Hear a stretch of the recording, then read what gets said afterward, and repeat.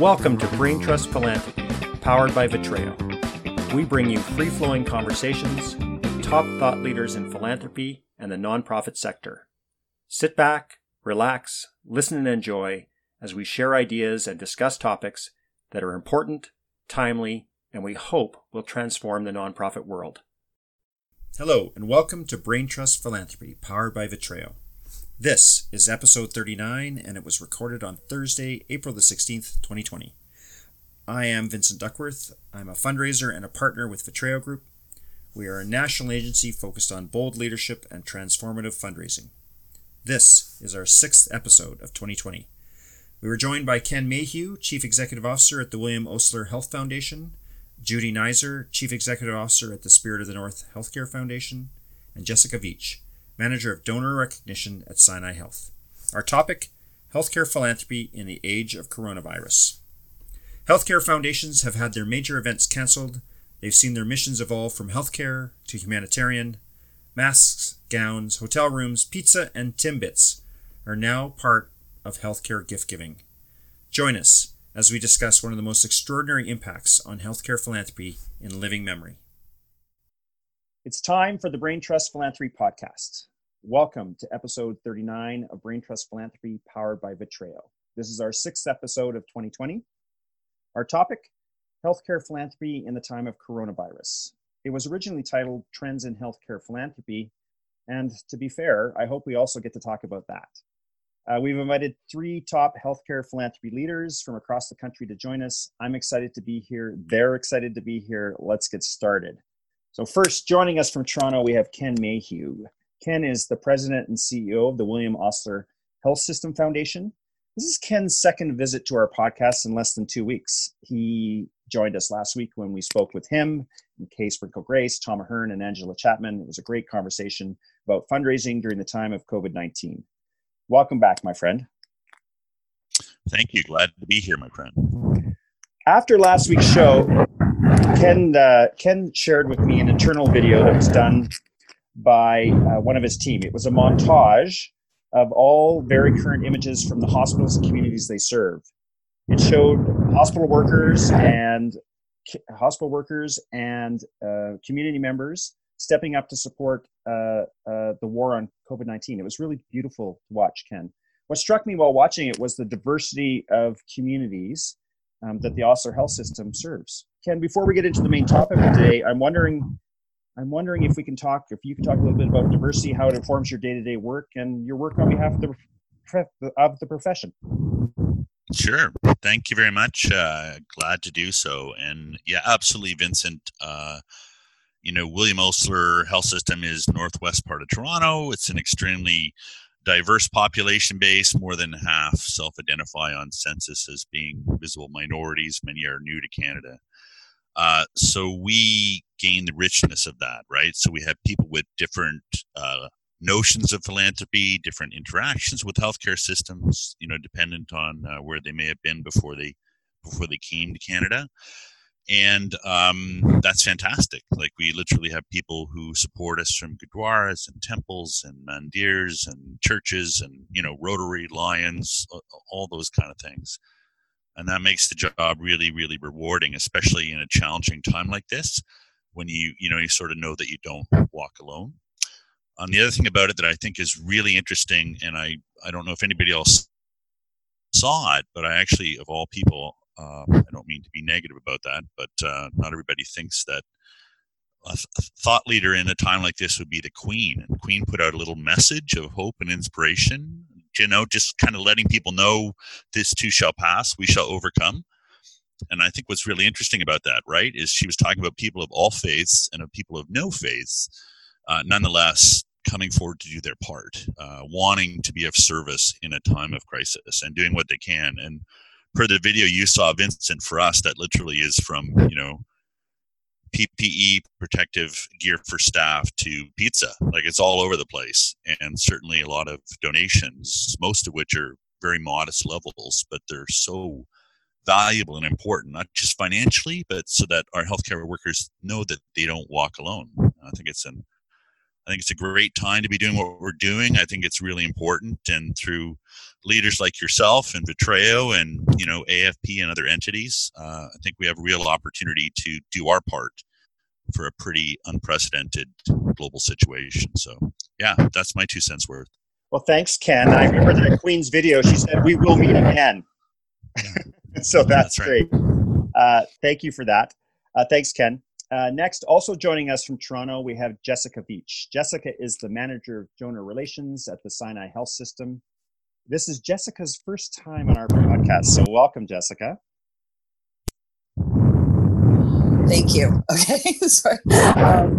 Just had to figure out my phone here. So thank you so much. I am so happy to be here. Great. I have been getting to know Jessica because we're working together on a large donor recognition project for Sinai Health. Jessica is very committed to donor recognition and donor relations, both at work and as a profession. Jessica, you are currently a board member with the Association of Donor Relations Professionals, ADRP. Before we get into the main topic for today, can you share with us a bit about that organization? What's it about and some of the activities it's engaged in? Okay, absolutely. I'm happy to.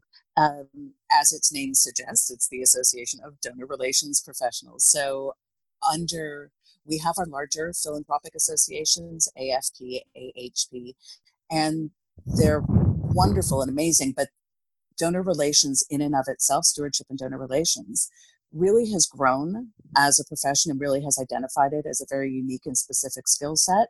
And the Association of Donor Relations Professionals came out of that, out of the need for networking, idea sharing, resources for that specific sector of the overall profession of fundraising.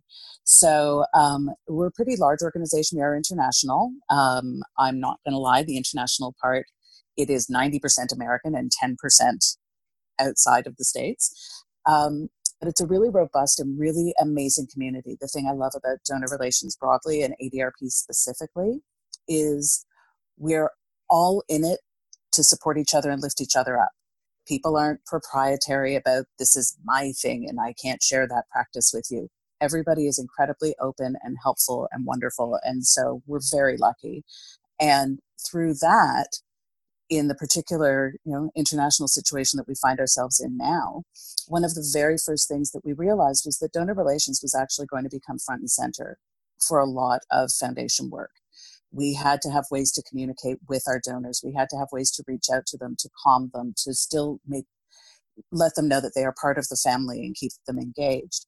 And one of the very first things that the Association of Donor Relations Board did was we did a roundtable video chat and put it out to our membership just to say, like, how are you all feeling? How are you all coping?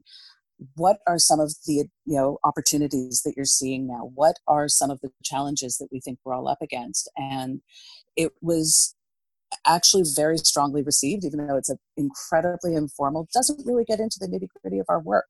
It's just about how we need to recognize our sort of limitations right now, but also our opportunities to be able to engage all those amazing community members, like Ken mentioned, who are bringing in pizza and who are, bringing in supplies, or who are actually donating cash gifts, or who are the staff, actually raising staff morale by sharing.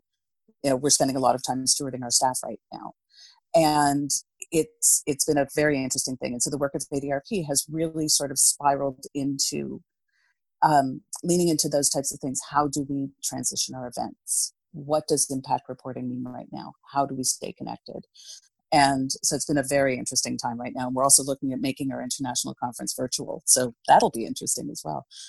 That's awesome. I know I started to get to know a little bit about ADRP through the work I do in naming. So it's been great to see what's going on. And that video you talked about, folks, the listening audience, et cetera, you could probably, I don't know if it's still on the ADRP site, but if you try and, is it? It is. Great. And I can send you a link to it as I well. would recommend going to it. It gives you a nice mental health break of seeing professionals being vulnerable around the table in the very early days of social isolation. It was really, really lovely. So thanks for that. Looking forward to doing something with that virtual conference. So thank you, Jessica. finally, last but not least, we have Judy Neiser joining us from Prince George, British Columbia. Judy is the CEO of the Spirit of the North Healthcare Foundation. Judy's no stranger to being interviewed by the media, but this is her first podcast, I think, and I'm humbled that she agreed to join us. Welcome to Brain Trust Philanthropy Podcast, Judy. Thank you, Vincent. As some of you might know, I grew up in Prince George, and Judy and I had many of the same friends growing up. We also knew each other back then, but that was a long time ago. Judy and I have kept touch professionally via email over the last few years, but yesterday, as part of the show prep, was the first time I'd spoken to Judy in almost 40 years.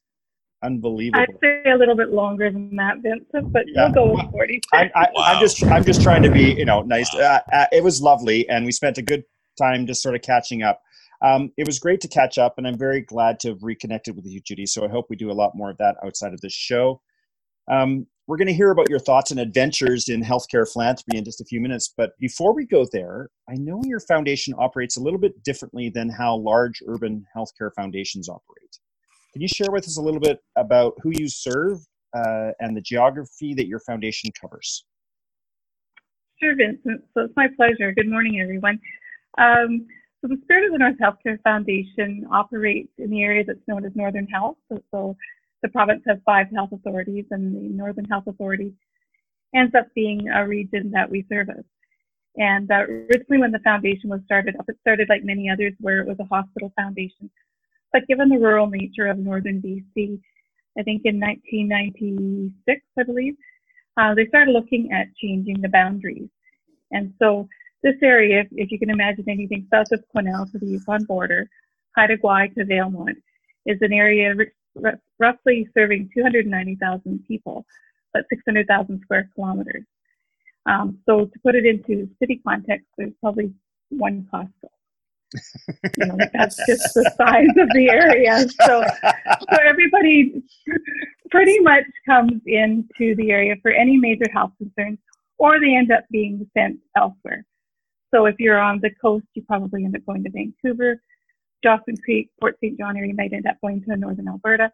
But I mean, the idea is you want to keep families as close to home as possible to their networking. So community becomes a really large area of opportunity, but also an area of concern when you're trying to deliver the best healthcare possible to those areas. And I really do applaud Northern Health's efforts. They do an amazing job of understanding that everybody deserves to be serviced by healthcare in the same manner, regardless of where you choose to live. And so in our funding mechanism of funding anything other than what the government would fund in those areas, there's roughly 135 facilities and probably 3 major hospitals, but UHNBC being the largest one. So the University Hospital Northern BC is a university hospital campus. It's got directly attached to the Northern Medical Program at UNBC, which produces 20 to 25 physicians every year. So it's something that we're very proud of. We believe that if we train physicians in the North and educate them in the North, then we have a better chance of recruiting and retaining them also in the Northern region. So that's our area. It's quite exciting, and it has its challenges. It sure does. Now, in the pre-show, you used an analogy of it's the area the size of, did you say France? The country of France, basically, is what the area services. Yes.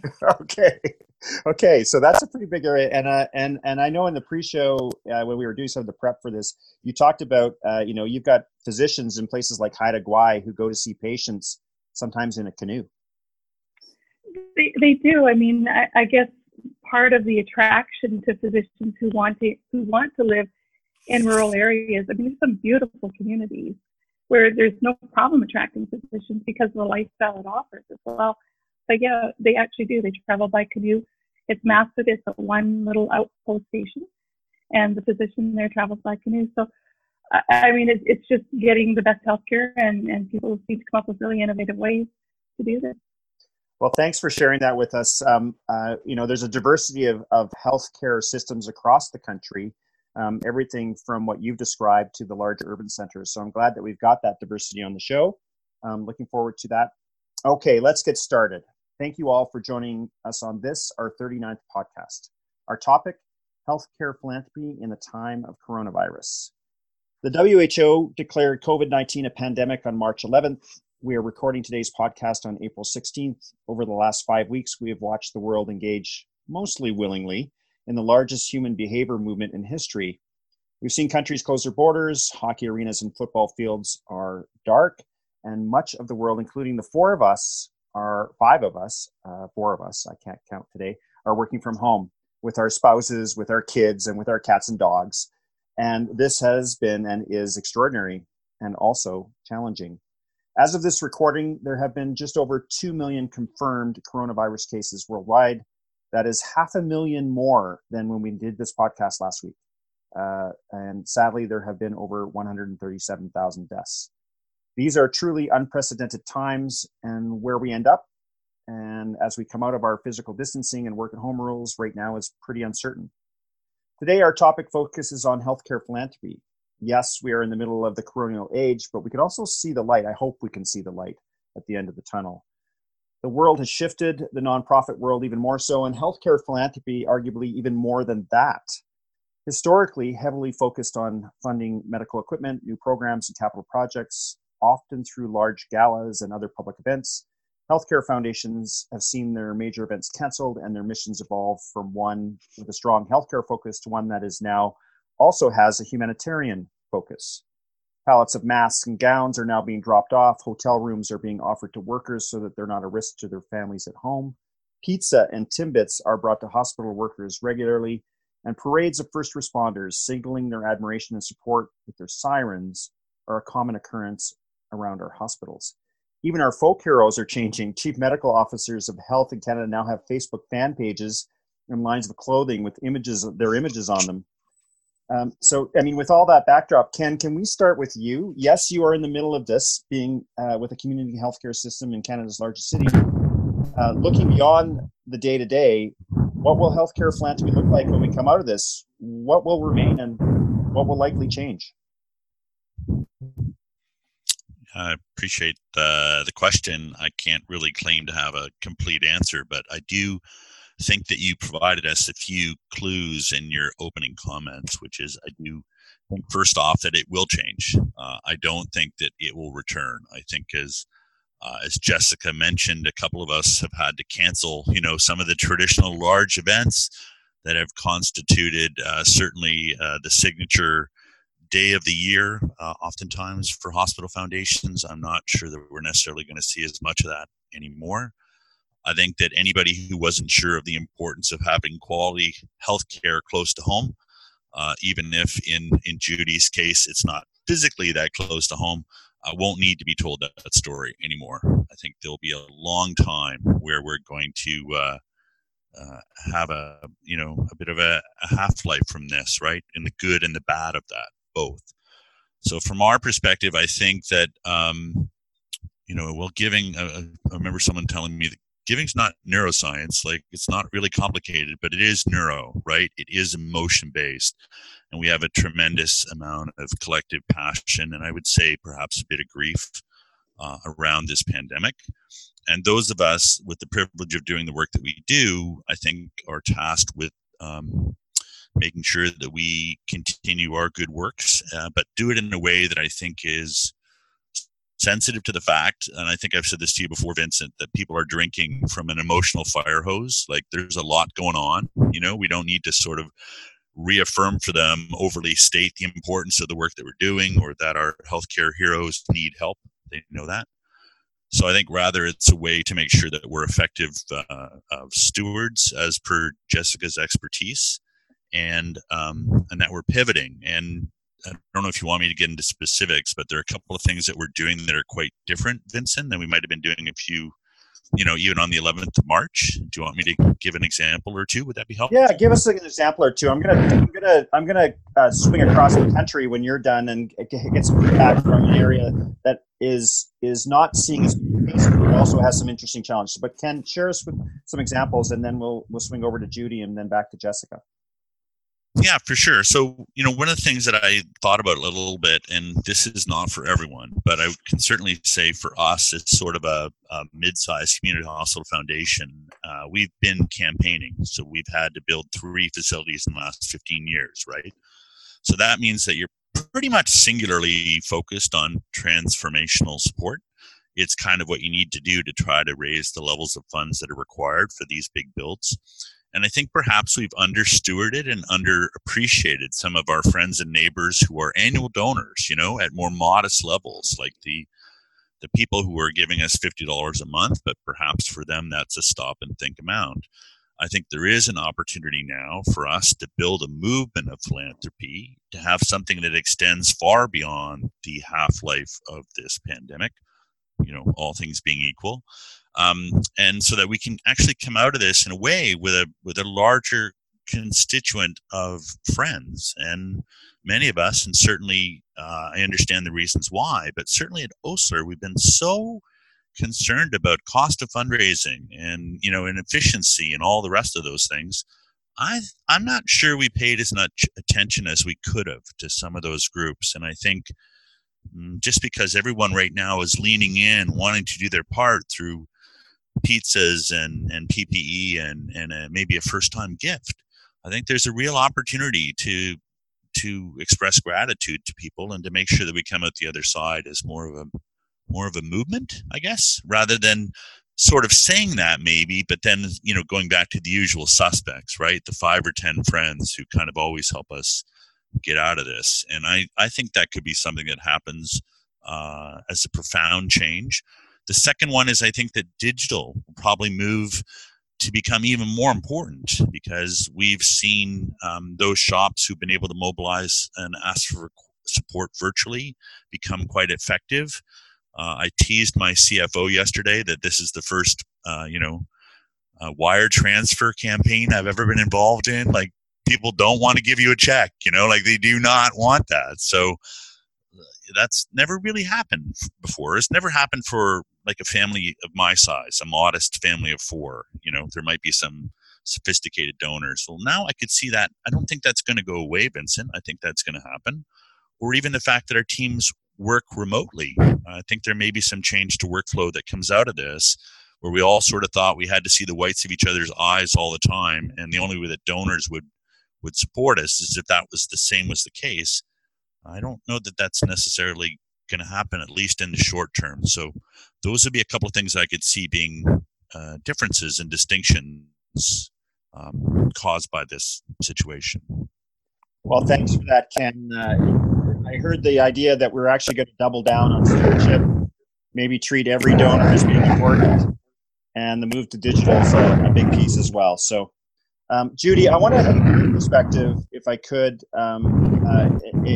You've got this spread out system with, I don't know how many coronavirus cases you guys have at this time or what your preparations are, but where do you want to start? What are you seeing? What's changed for you? What's been the same? I guess that's a good lead in, Vincent. So, not to say we're immune from coronavirus at all, but, when you think of it within the Northern Health region, the amount of people that have been even identified is so small in the grand scheme of things. And I mean, it's still large for our population, but even in the entire province of BC, there's been less in the entire province identified than there are dying daily in the States. And so for me to even fathom that, it's not where you walk into our hospital and you see massive pandemonium or anything like that. It's actually dead quiet. And our office is actually in the hospital, and yet when you're walking through, we are walking from home, but having to go in there once in a while, there's nothing. It's dead still. Now, part of that is actually having to free up the beds in anticipation of what could potentially happen. So getting people, out of the hospital healthier, back at home sooner, and also not doing elective surgery to occupy the beds, so keeping the general population healthy. But in rural communities, so much of what people do is community-based too. So I think even though you're not constantly walking down the street in contact with hundreds of people, your social life and your networking really ends up being people-centric.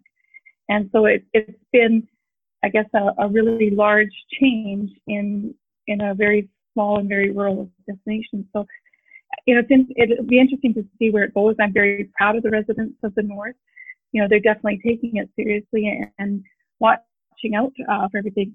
But I guess the other side of it for me is that, we've always had the tagline that healthcare truly does touch everyone, but each of us in different ways. And I think that's still valid because the coronavirus is horrible. But in the north right now, we're seeing, coming out of a winter season, we're seeing a lot more people dying from cardiac arrest, and we don't have the cardiac facilities and physicians we need. So I think while I really enjoy the movement, as Ken says, and how we're moving into a different direction, I still feel that I'm, still challenged with the ways to raise money for everything else that affects us in healthcare as well. And, I think it's just going to be really different to try and find that balance.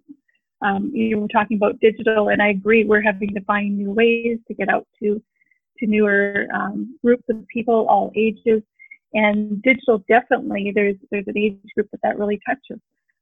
But I wouldn't want to give up my, tea with Mr. So-and-so, or my, weekly meeting with other donors who mean an awful lot to the foundation and who have maybe not given significant amounts, but maybe have given modestly over the years that have added up, but truly believe in the good work that we do. And those are the kinds of people I won't reach digitally ever, and I feel like having that balance is going to be what we come out of it with, is a real balance of touching everybody, but the way it comes home to them. That's a really great counterpoint. And I do want to circle back to the idea in healthcare.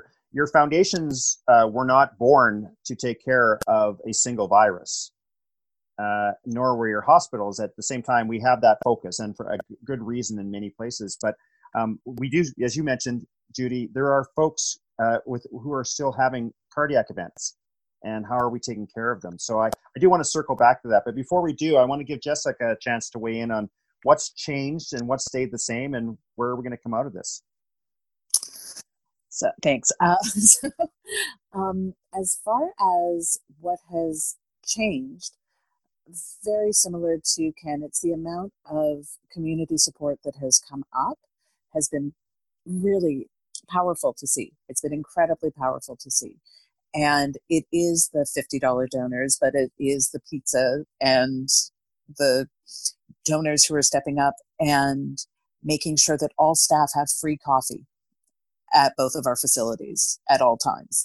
It's a small thing, but it's a real thing. And things that we've been able to do is through our Wi-Fi at the hospital, we've been able to collect quotes of the few patients who are coming through the hospital, because we are quite empty as well right now, of our general patient population. We've been collecting quotes from patients and visitors, or just patients, coming in that are thank you messages to all the staff of the hospital, and relaying those back. And the messages are heartbreakingly beautiful and so real. It's a very powerful time. So we do have that. And we also have, I don't want to say it's fortuitous timing, because that's not appropriate right now, but we were in the process of relaunching our unrestricted fund as the Sinai CEO Fund. And the timing actually lined up beautifully so that our donors are able to provide money to actually directly impact our highest priority needs, which right now, we all know what is happening. It is our highest priority needs for staffing, for equipment, for research, for testing, for all of those pieces. So that was already in the works, but really has actually had a bit of a boom just based on its timing. The other, I would say, largest change is how much our donors are relying on us as a healthcare institution for their information. And it is really interesting. We've launched a series of telephone town halls with our chief medical advisor, and he is so comforting in how he speaks. And Sinai is in a very interesting position, because we were the central hospital for when SARS came to Canada all those years ago. So we're in a very interesting position, because we actually have been through nothing of this scale before by any stretch of the imagination, but we had the groundwork for it. And our chief medical advisor, Dr. Howard Evans, he was the lead doctor, the chief of emergency at that point in time. So to have him be the one to speak is so connecting for our donors, and it's wonderful. But I get regular phone calls from donors who may be normally looking for a tax receipt, but now they're asking me for help in navigating the hospital right now because they have a family member who's going through chemotherapy and they need to understand who can come with them and how. So it's become a very, very interesting time. The other side of it is there's an aspect of us where it is still, I can't say business as usual, but yes, business as usual, where from a fundraising perspective, we have very engaged donors who really understand the greater needs of the hospital in the long term, as well as these current needs. So we're finding the balance, and the balance is the hard part, between actually working with donors for those large, major, and transformational gifts, as well as making sure that we, to sort of, Ken's point of those smaller donors, that we show all of the love and gratitude in the world to those $50 a month and the I just want to help and please just somebody say thank you for me donors. So it's been an interesting switch. I find it so interesting. Thanks for sharing that. One of the things that we could pull a thread on if we wanted to was the enlarged role of healthcare foundations at this time. I know, Jessica, when we were first starting this, I'll tell a story for the group. Jessica and I started our project, our donor recognition project, the big project that we're working on with Sinai Health, before this physical distancing rules came into play, but just at the cusp. So I actually had plane tickets booked because one of my pieces is I go and I visit the site and I take a look at what's going on, and that's a big part of what we do around the naming piece we're working on. So my flights were booked. Jessica had done a lot of work lining up the CEO and everybody else so that I could have the meetings and all that would work out. And literally the Monday of that week was when the world came tumbling down. I think Sinai Health internally, go ahead, Jessica. It was the week before. Oh yeah. It was internally, we had made the decision. Yeah. Vincent, you were supposed to fly on Wednesday. It wasn't until the following Monday that the world shut down. So, but it was that tight. Right. And it was very tight. And the hospital had basically said, we're not letting folks in that don't need to be here, really. And so that became, we turned it into a virtual project. But I remember you telling me at the time, Jessica, that there was also preparations being made in the foundation to clear out spaces for potential testing rooms, to turn them into medical testing facilities. And so, I mean, those changes and having people from the foundation doing temperature checks on people coming into the hospital. I don't know if that happened or not, but it was something that could have happened. And so those are things that are well outside the mandate of the typical day-to-day fundraising shop of a foundation. Anybody want to weigh in on that? Okay. Yeah, I would. Thank you for noticing that I was violently nodding in agreement. I've seen that as well. From sort of the foundation being those people over there who do that thing that they do, to now we're jumping in. We're all hands on deck.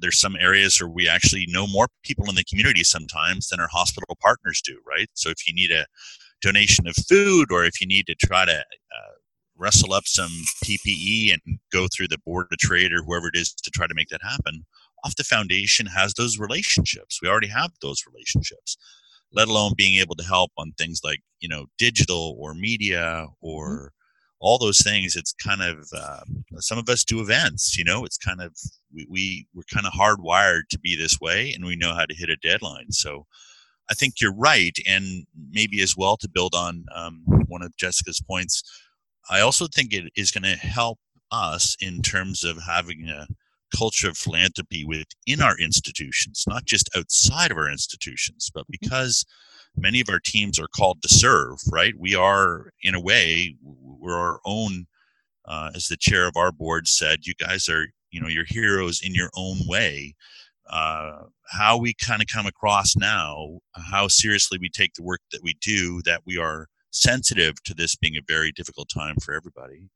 I think will be remembered by those that we work for and with. So yeah, I think it's taking temperature or helping with screening or just sharing some of the good news stories of the grateful patients in a time when visitors aren't allowed into hospitals. We can kind of make sure that people keep the faith internally. I think that's something that the foundation kind of does naturally, and that can be part of our contribution, Vincent, as you said, right, to this war effort. Like we can kind of because of the nature of what we do, talk about a brighter day tomorrow as our friends deal with such incredibly difficult things, including, Judy, as you said, the fact that people who need care are not necessarily getting that care because they're afraid to come, or because we've canceled elective surgeries, or let alone the mental health impact of all of this, to frontline workers and to the community as a whole. There'll be lots for us to do when we come out the other side, for sure. Mm-hmm. Thanks for that, Judy. I'm wondering. You mentioned the other areas of care. I do worry about we're dealing with a very large issue right now, and deferring all these other issues, or at least in some parts of the country, we're deferring some. I'm sure you are too, because you're making space. Any thoughts on? Because I think it's like deferred maintenance. I don't want to use health as deferred maintenance, but it piles up. The surgeries still have to occur. So I wonder if you have any thoughts or ideas around that. And I'm also curious, Judy, if you could share with us a little bit about, I know that working at home is driving you crazy. It doesn't drive everybody crazy. It's probably driving us all a little bit crazy. But I want to, that idea about what does the future look like? Does it include a little more work at home, or what are your thoughts? So Judy, I wonder if you could weigh in on both those very light topics. Sure. So I guess I have to laugh I'll address the first one. Dealing from home, I mentioned to Vincent last night that I always thought that the dream job would be, being able to work from home, and that, as I morph into sort of more my retirement years, I've kind of thought that setting up for a career where I could work from home would be ideal. And I honestly am going nuts. I mean, I guess I found out that I'm far more social than I thought I was. And maybe it's not just the fact that it's working from home would be probably okay if you could have that escape and go out and at least do, your lunches or your meetings and stuff like that. But I've actually we were moved from the hospital on March 18th. And so for almost a month, I have been at home and literally have not gone out the house. I've got aging parents. I want to make myself available to them should they need me, and being out and about doesn't make sense. And not only that, if you're going to walk the talk, you have to be able to do that too, right? So if people see me out, then how can I actually be saying that we honor what Dr. Bonnie Henry is saying for the province and whatnot? So it's twofold. But it is not at all what I thought it would be. And I feel the progress is so slow in trying to, even in an office environment, I've got a very small team, but just those office chats where you can run ideas past each other. And when you're trying to do things is one thing. When you're trying to undo events and undo sponsorships and all that kind of stuff, it's the amount of conversations on the phone that I would never normally have those conversations. I take a very respectful approach and want to be in person. And so to all of a sudden, be on the phone, it just seems so much less formal, less appropriate. And I don't feel that I'm carrying it in a professional manner that I should. So yeah, it's driving me crazy. I'm hoping the world will change, but I mean, in the meantime, we have to be respectful, right? But the other side of it. So like I say, in a smaller hospital and the way, the wait lists pile up, and it's not just that you're booking into a hospital, you're booking the travel, you're booking staying with family. There's all the other things that go with having to go somewhere remote.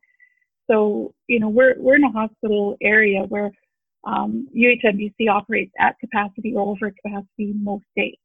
And I'm pretty sure Ken and Jessica, you're similar. I mean, there's no shortage of healthcare needs at all. Ken, I can see you nodding.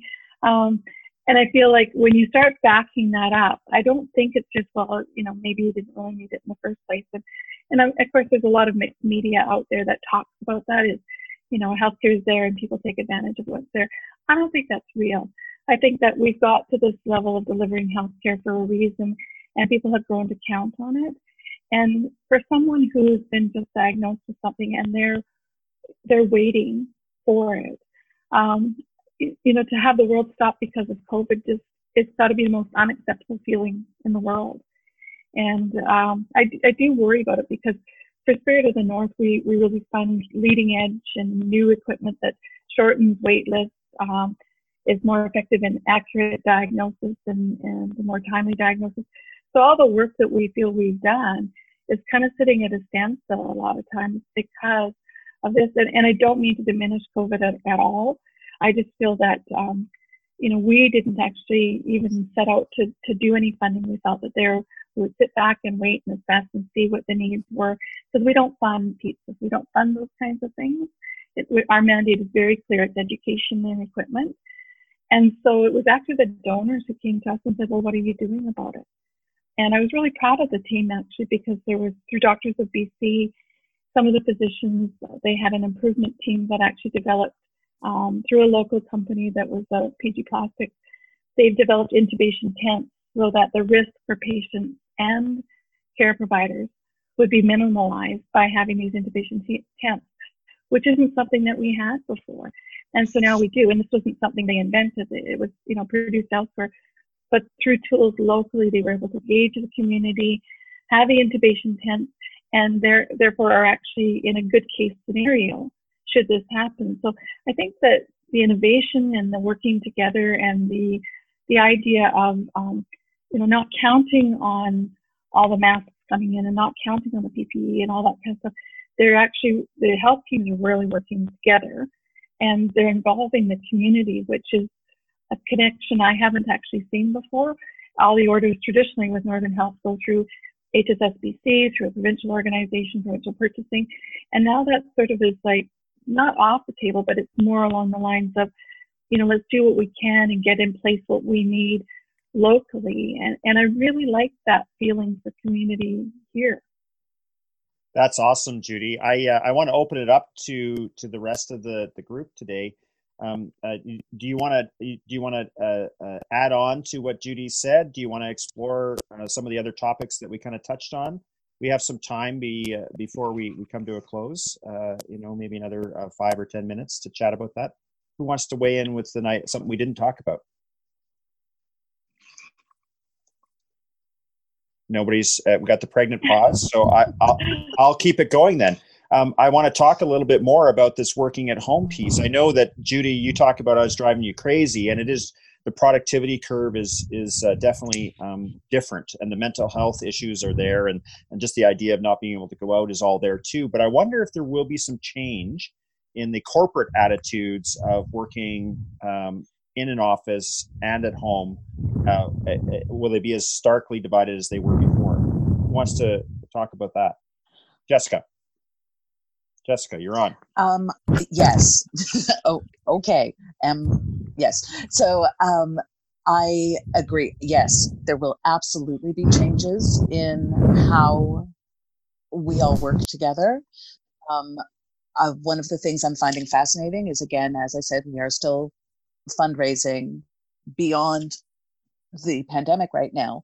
And the discovery by everybody that our donors are actually quite happy to speak remotely, that our donors are quite happy to have those conversations. They don't have to come into the hospital to talk to the researcher. They're happy to have a video chat with the researcher. So those changes for sure, I think, will ultimately allow for more flexibility and more, just more opportunity broadly. I also imagine that, Judy, I 100% agree. It's the side chats. It is those moments of being able to run by somebody's desk. It is all of those things make our work so much easier when we're in person. And so I don't think that will ever go away. I hope it doesn't. One of the bigger challenges of being remote has been constantly shifting priorities. And as much as we are doing our best at communicating with everybody, sometimes somebody is leading a project, and by the next morning, somebody else is leading that project, but not everybody on the project was told that somebody else is leading the project. So it's a little, surprise! It can be a little disorienting. So So there are those types of challenges that we have, but as we're navigating them, I think everybody is starting to realize that our previous thing of we have too many people in our foundation, not too many people as in we can always use more resources, but physically too many people for our footprint. Well, now we may have the opportunity to be able to have more remote workers so that we don't have to have as large a physical footprint and can still staff up that way so that we can still do all of the important work that we need to do. So I think that there's going to be some interesting approaches coming forward. I agree. Ken, you had your hand up. What's up, bud? Yeah, no, I just want to build on what Jessica had just said there. And I do also, to Judy's point, I think that this isn't a one-size-fits-all topic. Like if you're a smaller shop in a community where you are the only game in town, I think that the situation may be a bit different than some of the entities that are, in large urban areas, right? So I don't think it's a universal for anybody. But I also think I'm pretty vocal on this through AFP and other channels that, fundraising is about people, right? If it wasn't about people, it would just be Canada Helps, and you wouldn't need anything outside of that. But the vast majority of funds are still thanks to a visit from Judy or Jessica or a member of their teams, right? That makes it real. That is not transactional, right? It's transformational. So I do think that the fundraising professionals will continue to have a critical role. They will be the deal makers, kind of literally. I do think on the back end we will have a remote component. I think that that's probably going to be the case. And in that situation, I'm a bit worried about team. Like I think we're in week 5 now, and some people seem to be loving it because they don't have the commute. Perhaps they don't have to get dressed. You know what I mean? They don't have to deal with some of the politics. I am wearing pants. I'm wearing pants. I'm not going to go anywhere near that. So for once.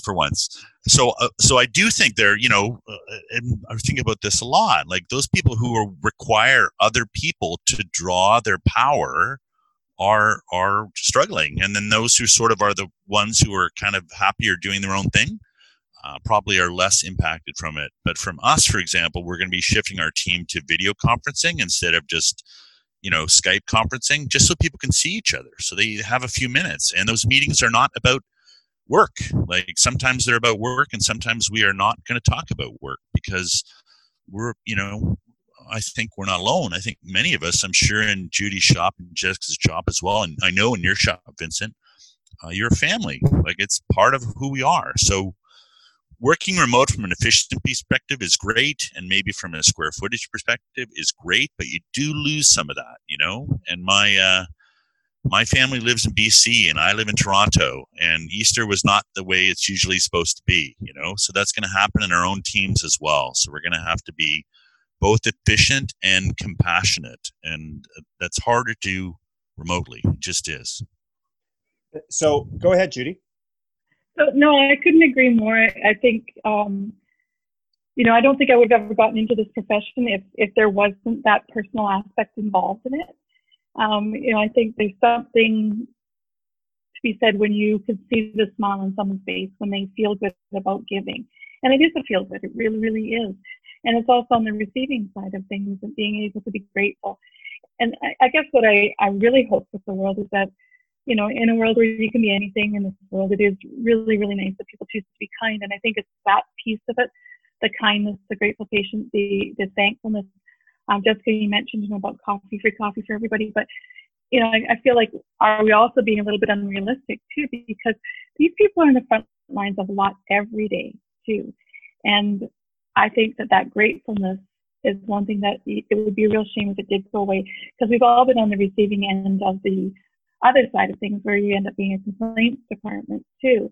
And I mean, for whatever reason, and not saying it's right or wrong, but saying it happens, it would be really nice if now that this has happened, and I truly believe that something good has to come out of everything that happens, regardless of what you face in life, that if there's that much more patience, that much more understanding, that much more gratefulness that comes out of respecting everybody and the work they do in the world and in the community. And even if they haven't found their place in the community yet, that they been open to a really, really kind environment in an area where people do good things for one another, regardless of whether it gets recognized or not. And that's something I hope that does truly stick out of all of this. Well, that was a fantastic, capper to the formal conversation, Judy. So thank you for that. As usual, we have way more topics. I was about to go into, okay, let's talk about the unspooling of events and the unspooling of sponsorships, which, as we found out, no surprise, are almost harder than the spooling up of them. And so I think that's a whole other podcast, which we'll invite you back for. So fantastic conversations. I really liked listening, and it was a privilege to spend time with all of you, Ken, Judy, Jessica. That was fantastic. But before we go, I just want to give each of you an opportunity to share with us something you want the listening audience to leave with. And Judy, you kind of led in with something, so you may have given us your best there, but I doubt it. I think you've got other things that you'll share with us. So we're going to start with you, Judy. What do you want our listening audience to take away from today's talk, or from what's happened, or what they need to think about going forward, or where they can reach you, or what they can do for your foundation? Wonderful. So yeah, I mean, I guess I do speak with my heart on my sleeve, but I do feel that it's a wonderful world out there, and regardless of the negativity that we can see on a daily basis, or choose to see, I guess, I think that, I guess please know that all of us at Foundations are really advocating for our donors. This isn't about us. This is about the work we can do through generosity of donations and in kind. There's nothing more satisfying than seeing things come together, and I guess offering the opportunity for people to do good things through us is a really nice way to go about the jobs we do, but also make sure that there's community involved in it for sure. Spirit of the North did initiate a COVID-19. Our tagline is safe at home. And we did actually end up doing that because our donors asked for it. And we don't know where that money will go right now. And I'm being very transparent about that. But we know that the needs will be great down there. Respiratory issues have always been an issue in the north with the amount of industry we have, and some of that may be solved with government funding. But I choose to think that there's a good portion of it that will always be needed.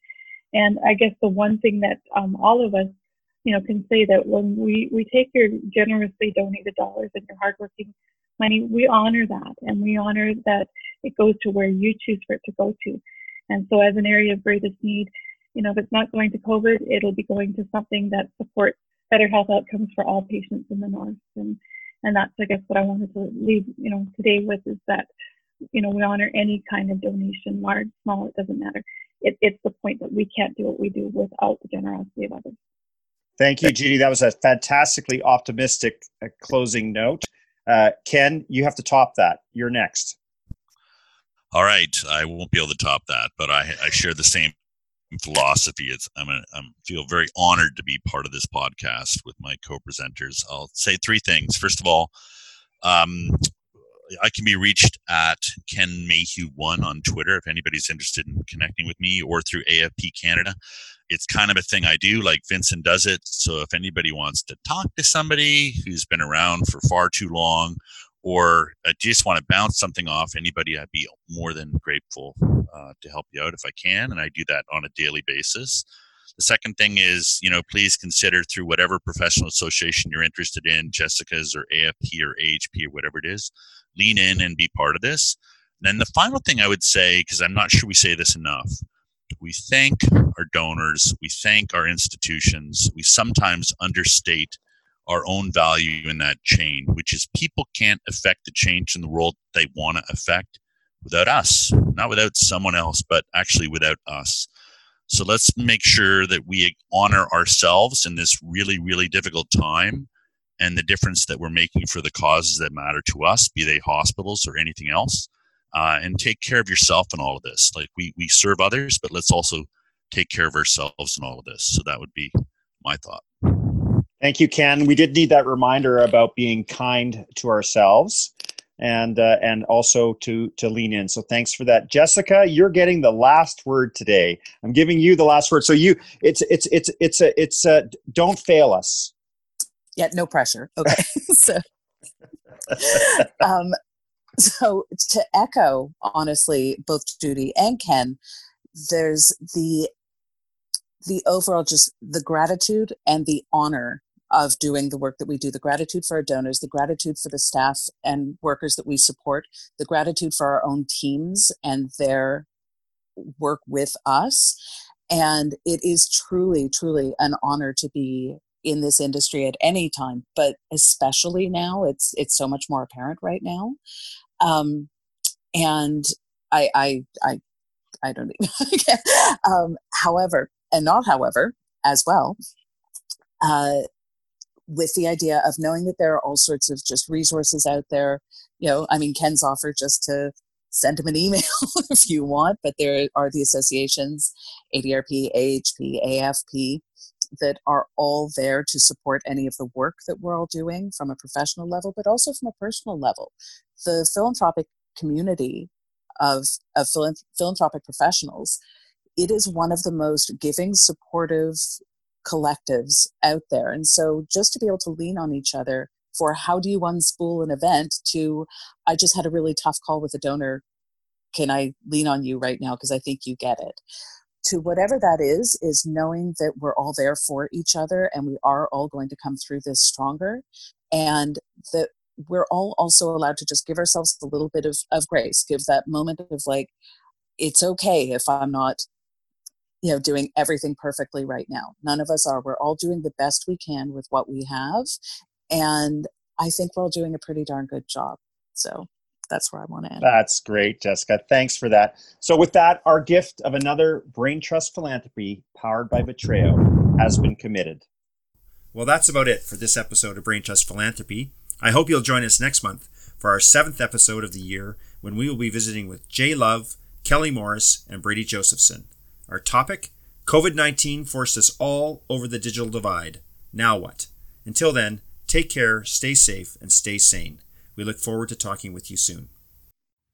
Brain Trust Philanthropy is powered by Vitreo and is produced by Nicole Nardi, Katja Asselmanning, and me, Vincent Duckworth.